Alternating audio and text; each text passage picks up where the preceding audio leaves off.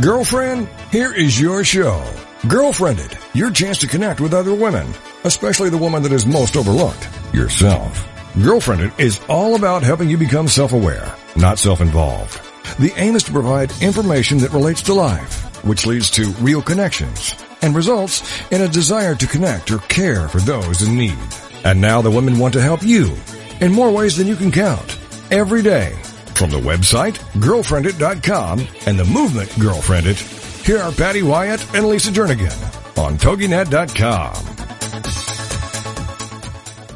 All right, hello, and welcome to Girlfriend It. This is Patty Wyatt, and today we are talking about fun stuff like conflict and dealing with difficult people. In this segment, we will be identifying and recognizing what is going on in our brain when conflict takes place. And then in the next show, we will begin practicing the skill of how to ask clarifying questions, probing questions, and insightful questions. So stay curious and listen empathically. I once heard a friend say, I thought my funeral would be packed with friends and coworkers, but as I get older, I keep losing them because they're all crazy, or should I say they're just a bunch of idiots.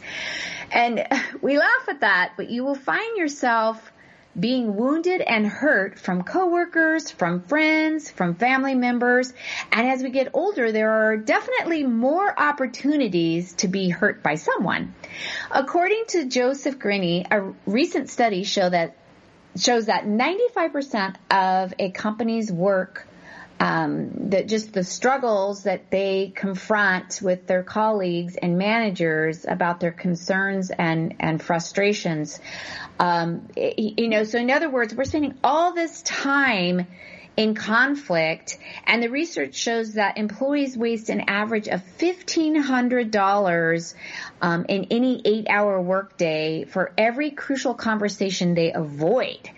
So in extreme cases of avoidance, and the organization's bottom line can be hit especially hard, a shocking 8% of employees estimate their inability to deal with conflict costs an organization more than $10,000. So yikes. I had a hard time getting through all those numbers and statistics, but what is happening in our organizations, yet alone what happens inside our homes, and the cost that's taking place. We can see it right now in families being fragmented and divorce is taking place. Grandparents are now raising their children because of just so much conflict that is happening. And what are we doing about it? What is going on? What are the limitations that we face as humans? It's how we look at the world from our own subjective perspective. I know my husband used to tease me, it's your world, Patty, I just live in it. And he would say that jokingly, but often we kind of live life in that perspective. Obviously, that's not the way God wants us to live. He's asked us to love Jesus and love others, but we end up taking over and become very myopic and self-absorbed. If there is something at stake, we have this little built-in bias to protect ourselves, right? Perhaps it doesn't have to be so one-sided. If we could develop the skill to be more empathic, to be able to look through another person's eyes, another person's lens, we can be tapping into a powerful, powerful tool. As a trainer in the airlines, we would train the flight attendants and pilots. When you are negotiating with a hijacker, if you want to sell hope to the hijacker, then you better see it through his eyes. And so today, that's what we're going to do. We're going to walk away with some tools on how we can truly see it through other people's eyes, how we can influence other people and connect with them in a meaningful way by understanding someone else's feelings and circumstances. And right now, we're going to learn basically how to be a mediator, or at least snag some awesome ninja skills of a mediator. And when I say that, today we're just going to get into a perspective of how we're thinking and how other people are thinking. So it's going to be very basic and yet I hope powerful. I'm going to start out with the story of a person I knew who they would go through so much anxiety and stress and fear. This woman would complain about her husband all the time because he wouldn't allow her to go out with her girlfriends. And for years, she would share this fear and anxiety. And I found out as I was talking to her, I wasn't asking her the right questions. I wasn't digging deeper and asking her open-ended questions that clarified, probing questions, insightful questions. And when I finally started doing this, I realized she was not giving her husband the information of when she was going, where she was going, because she took on the attitude of her mindset was, I'd rather ask for forgiveness than ask for permission. And she just always thought, he's going to say no. As soon as I ask him, hey, I'm going out with my friends. At one point she wanted to go on a cruise. There's no way that he was going to let her go on a cruise. She just always thought her husband would say no. So she began deceiving him and telling him she was doing other things or she was working later. She was going with so-and-so. It was a work situation, whatever it was. And then he would find out later what she had been doing. Well, obviously this is breaking trust. He would be concerned and it would spiral into this huge conflict for years of, why are you lying to me? Why can't you just be honest with me? And she was thinking, if I'm honest with you, you're going to say no, and I'm not going to be able to go. So she saw this as he was very controlling, and he just wanted to know every single second of where I am, and I can't understand why he is doing this. And yet he couldn't understand why she was being so deceitful. So a savvy mediator would be able to dig deeper and figure out where the conflict was coming from. And when there is conflict, it usually is not about something as simple as, oh, you never take out the trash. It's about, you don't respect me. You don't value me. So there's usually a value there that you feel is being ripped out or torn apart. There is a fear of, perhaps you're going to leave me. So when we find out that core of where the conflict is coming from, obviously in this situation, one was having the fear of, you are going to leave me, so I'm going to try and control you. And then the wife was having the core fear of, you don't trust me and you're too controlling. But obviously she was breaking trust left and right. So this conflict is spiraling out of control off of those deep core values. So number one, to put into our toolbox, and I believe we're not going to get past number one today, but that is just being able to identify what is going on. We have to recognize that our brain is significant. It's fascinating how God wired us. Our brain is telling you what is important. And when it's telling us that, when it bumps into conflict, we go through fight, flight, or freeze mode. If you're standing and talking with someone, and all of a sudden you're listening to their voice and you hear a car crash outside, your brain immediately switches from this cognitive mode to the limbic mode, and the brain literally just pushes you over and it changes gears. It pushes that conversation out of the way, and now it's focusing on the crash outside, the noise, the sounds. We know this is different, and there's no way our brain is listening to the conversation anymore. Now it has to respond. It has to react. So normally you would be tuned into picking up the voice that is talking to you, but now your brain is changing into a different tune. And the same goes for if the conversation changes tones. So your brain picks up on volume, it picks up on high pitch, it picks up on low pitch. High pitch in our brain usually is coming from a child that is whining, a baby's crying. So we all of a sudden go into that mode of, oh, I need to do something here. The low pitch like a growl of a tiger, a growl of a bear, that becomes a threat as well. And even in a conversation, those pitch of tones will immediately capture our brain. It might start protecting itself and change the way we're thinking. So I just want to pause and let that sink in, because that seems so simple. It's like, well, of course, Patty, if I hear a car crash, then yeah, I'm going to go check it out. Or if I hear a sound, I'm going to go check it out. But it's just so interesting because it's as simple as that. A pitch that is changing in a conversation we can see as a threat. And so when we're having a conversation and now the brain is tuned into a tone, the low deep threats and the high whines will literally change the middle part of our brain. It will phase out and we will go into a different part of our brain. So 1 minute your brain is focused on the conversation, but then a bump of conflict happens. And the voice level changes. It starts out to get ready for the attack. In other words, just by changing the tone of a voice. And we've all heard that comment, oh, he uses a tone on me. And you'll hear this, either a husband will say, yeah, she keeps using this nagging tone on me, which they either shut out. Some psychologists say it's because it goes back into the deeper, darker formative years where maybe their mom was saying, you need to, I don't know, sweep off the porch. And it's this nagging, here they are watching cartoons on a Saturday morning and mom keeps saying, did you sweep off the porch? Did you sweep off the porch? Did you sweep off the porch? And there's this tone that their brain has learned to protect them from this particular pitch.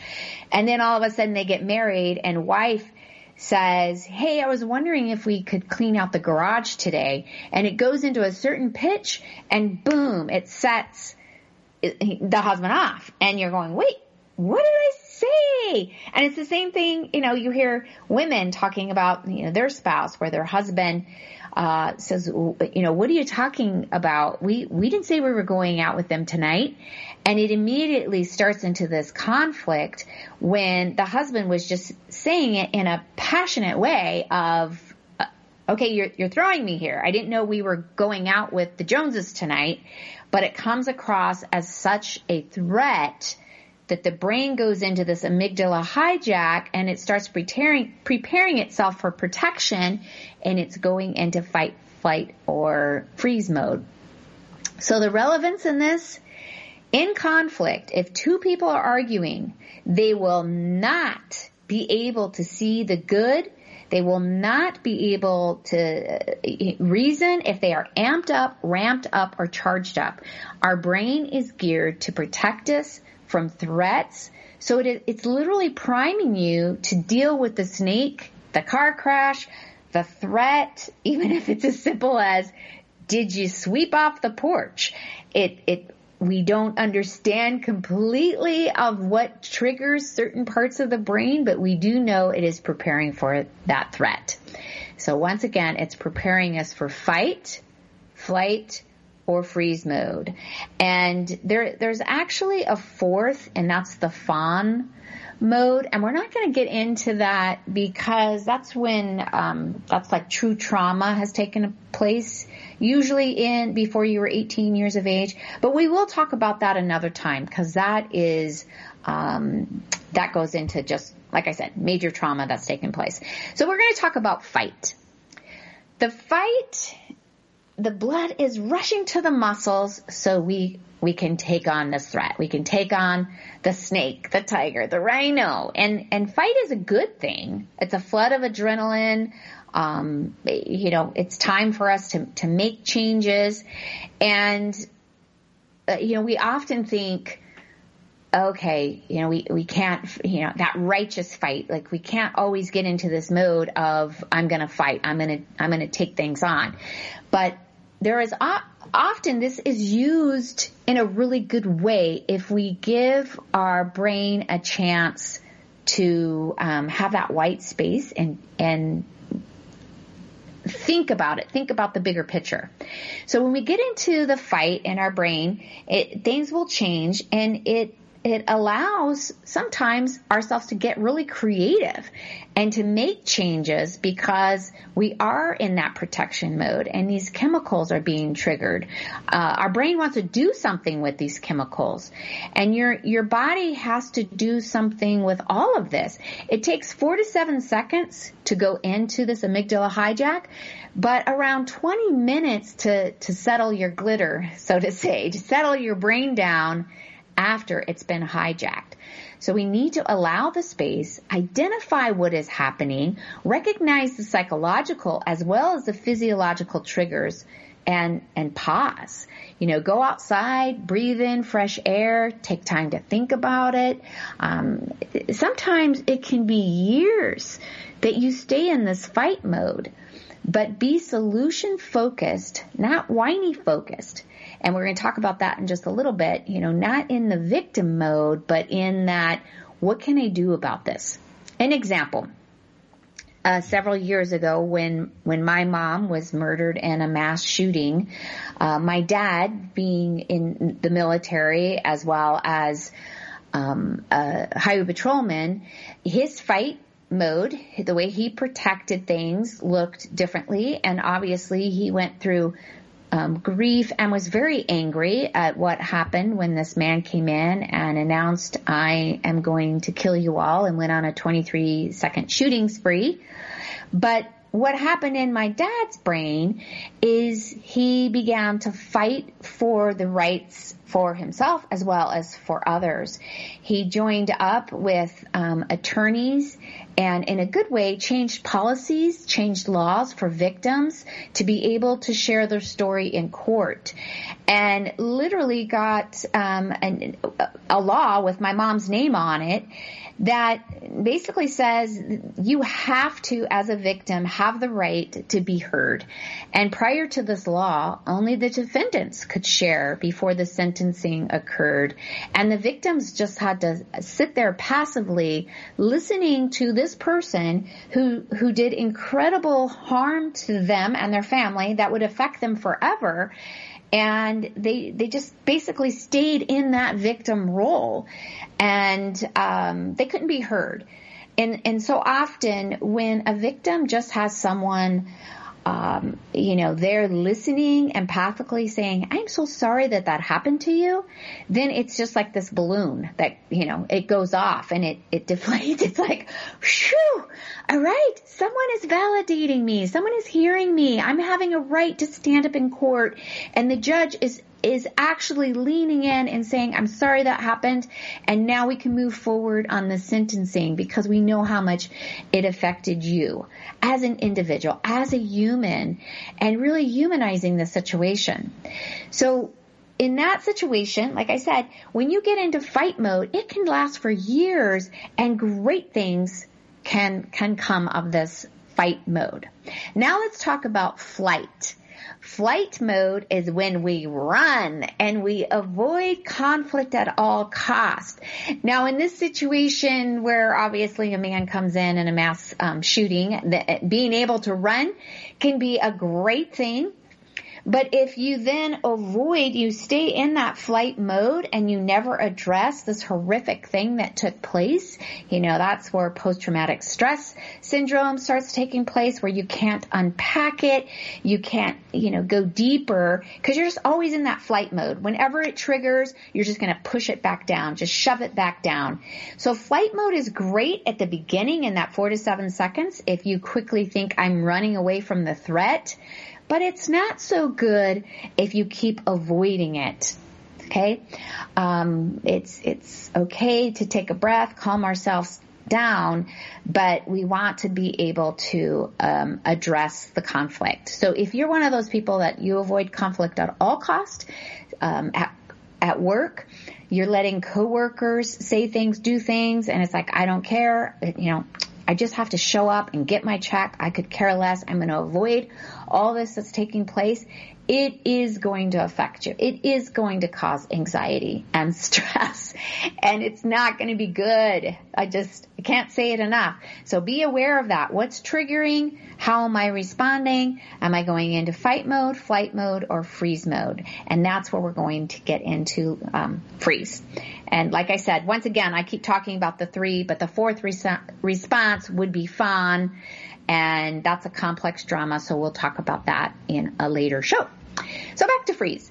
An example would be when we freeze, let's say it's in a conference room, when a boss is going after an employee. I don't know, maybe it was you. If it was, I'm so sorry, because we've all been there in that freeze mode, and it's horrible.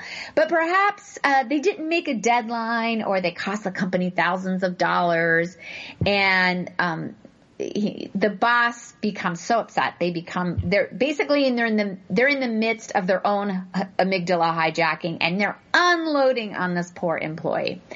And they're screaming, they're telling him, read page 3, the last paragraph again, and I can't believe you're such an idiot, and you did this, and you know how much money the company has lost because of your stupid mistake, and blah, blah, blah, blah, blah. And they're going on, and this poor employee, when he says read page 3, he's in a panic, and he looks down, and he thinks page 5 is page 3, and he is completely unaware of what he's even saying and reading, and the boss then completely explodes, goes into a rage. Once again, you're such an idiot, you can't even follow simple directions. We all see where this is going, right? So that is when you get into freeze mode. Another example that we might have experienced, even if it's on a TV show where you're watching, a movie about, the kid that's into sports, or you're there at a little league game and you watch a father go off on his son, and the father starts screaming at his son, I invested all this money and all this time in you, and I can't believe you can't catch the stupid ball, blankety blankety blank, you don't respect me, you don't value my time, and take your hat off while I'm talking to you, and look me in the eyes, as the poor son is just staring down at the dirt. But the poor kid is in freeze mode. He's completely turtling up. In other words, his shoulders, his head is just, he's trying to become invisible. And the dad is this bear, and the kid is playing dead. Because that's what freeze mode is about. It's about to protect us, which is a really good thing if you're in the forest and a bear comes along and you're able to freeze to the point where you're barely even breathing, but not in a place where dad is saying, look at me when I'm talking to you. And, the poor kid can't even shift his head up and look at his dad. That is an example of freeze mode, which obviously creates more conflict. Dad walks away feeling disrespected. Once again, it goes back to that core value that has been, ripped into the fear of, I just created a loser of a son. And the son walks away with, I'm a complete failure. The son loses his confidence. He feels less than, which is not a good feeling in your formative years. This can happen through bullying, but it can happen through bullying from the parents as well. So that narrative starts taking place, and he begins protecting himself even more every time he hears a tone in his dad's voice, or every time he hears a tone like that. It will trigger, and he will go into freeze mode and try to protect himself. We began seeing life through that lens. So I want you to picture a triangle, or if you're sitting down, actually, if you have a pen and paper, draw a triangle out on the paper. And there are 3 roles that people share their story from, that we go into this narrative from this perspective. One part of the triangle, let's say at the top, is the victim role. The other corner is the superhero role. And the last corner is the role of a dragon. So this is a great imagery from Dr. Claire Fowler, an attorney and mediator. And one of the examples that she shares is, let's say there's a situation with an apartment and you have the landlord against the person that's renting their place in the apartment. And now that person wants to get their deposit back. So that apartment was supposed to be cleaned in order to, get that return on the deposit. The person wanting the deposit returned and I shouldn't say returned. They're saying from the victim role, I cleaned, I scrubbed my apartment. I can't believe that you're not giving me my deposit back. I was up all night. What are you talking about? How clean does it have to be? And the landlord is coming from the superhero role and is saying, I knew that you wouldn't get that apartment cleaned up correctly. So I went there, I helped them clean, I scrubbed with them for hours just to make sure they would get their deposit back. Then you have the role of the dragon. Yeah, the apartment was clean, but they were always late on their payment. So this time there's no way I'm letting them have their deposit. They owed me for all their, the problems that I've dealt with, blah, blah, blah. I've spent having to chase them down monthly to get their money. So rarely do you hear someone say, I'm going to take ownership of this. And I know it was definitely my problem. I didn't stay up all night. I didn't get it clean. And getting my thoughts together here. So that whole ownership, it usually, we hear it from the eyes of a victim.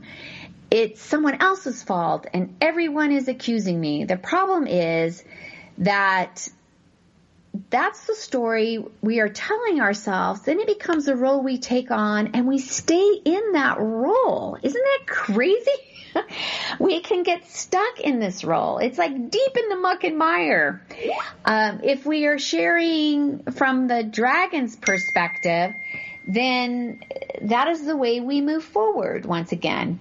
With fire blowing out of our mouths and pores, venom becomes our friend and we become a nasty person. Our mind starts protecting the story to protect us. And instead of creating that white space and being able to see it from a larger perspective, we don't move forward. So what do we do with that? How do we stay centered? Often we stay in our fight, flight, or freeze mode, and that becomes a narrative in our head.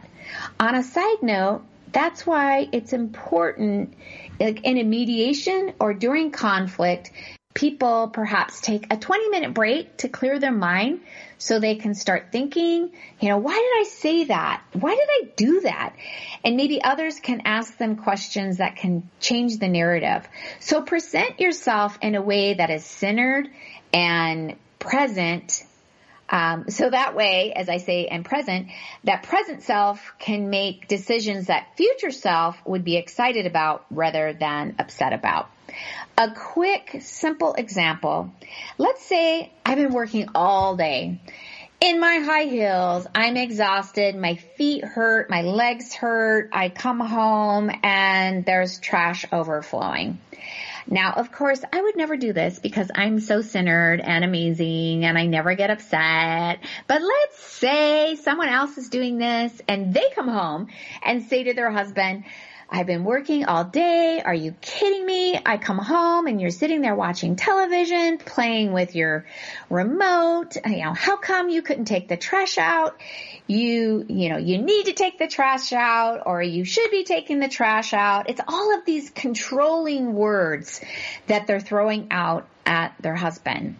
So you come in, you put out this proposal, once again, with controlling words, and you're taking on the dragon role because you're exhausted and you've had a hard day. So the position was set, and typically there's layers here that if we dig down deeper, what is really being triggered? It's not about the trash. I had someone that was complaining, about their husband. They're like, he never takes out the trash. And another friend said, well, then take out the trash. It's not a big deal. And so it is funny if you say, yeah, we're getting divorced because he never took out the trash. It's not about the trash. What's happening here is this person is not feeling loved and they're not feeling valued. Once again, most of the conflict comes from a deeper area, and it usually pokes into our values of not feeling respected. Maybe there is a fear of not being loved, which goes into the triangle, which goes into flight, fight, or freeze, because we are going to protect ourselves. Well, I'm going to stop there. And once again, thank you for letting me have this opportunity to chat with you. And my challenge for you to put into practice is take a peek inside your brain. Where are you in this triangle? Are you coming from the victim's role, the superhero, or the dragon? Start identifying your narrative and recognize, how is your brain resolving conflict? What are the triggers? What do you need to work on?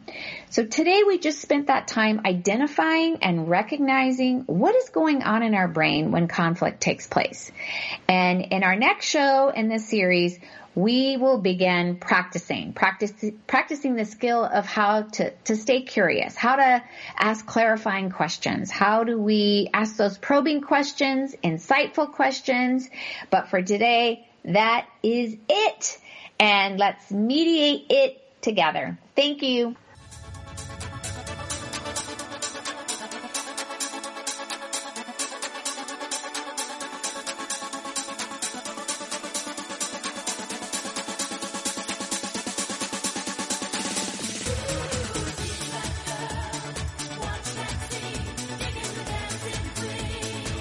Thank you for being a part of this special program, Girlfriend It, the show dedicated to the most important woman you know, yourself. It's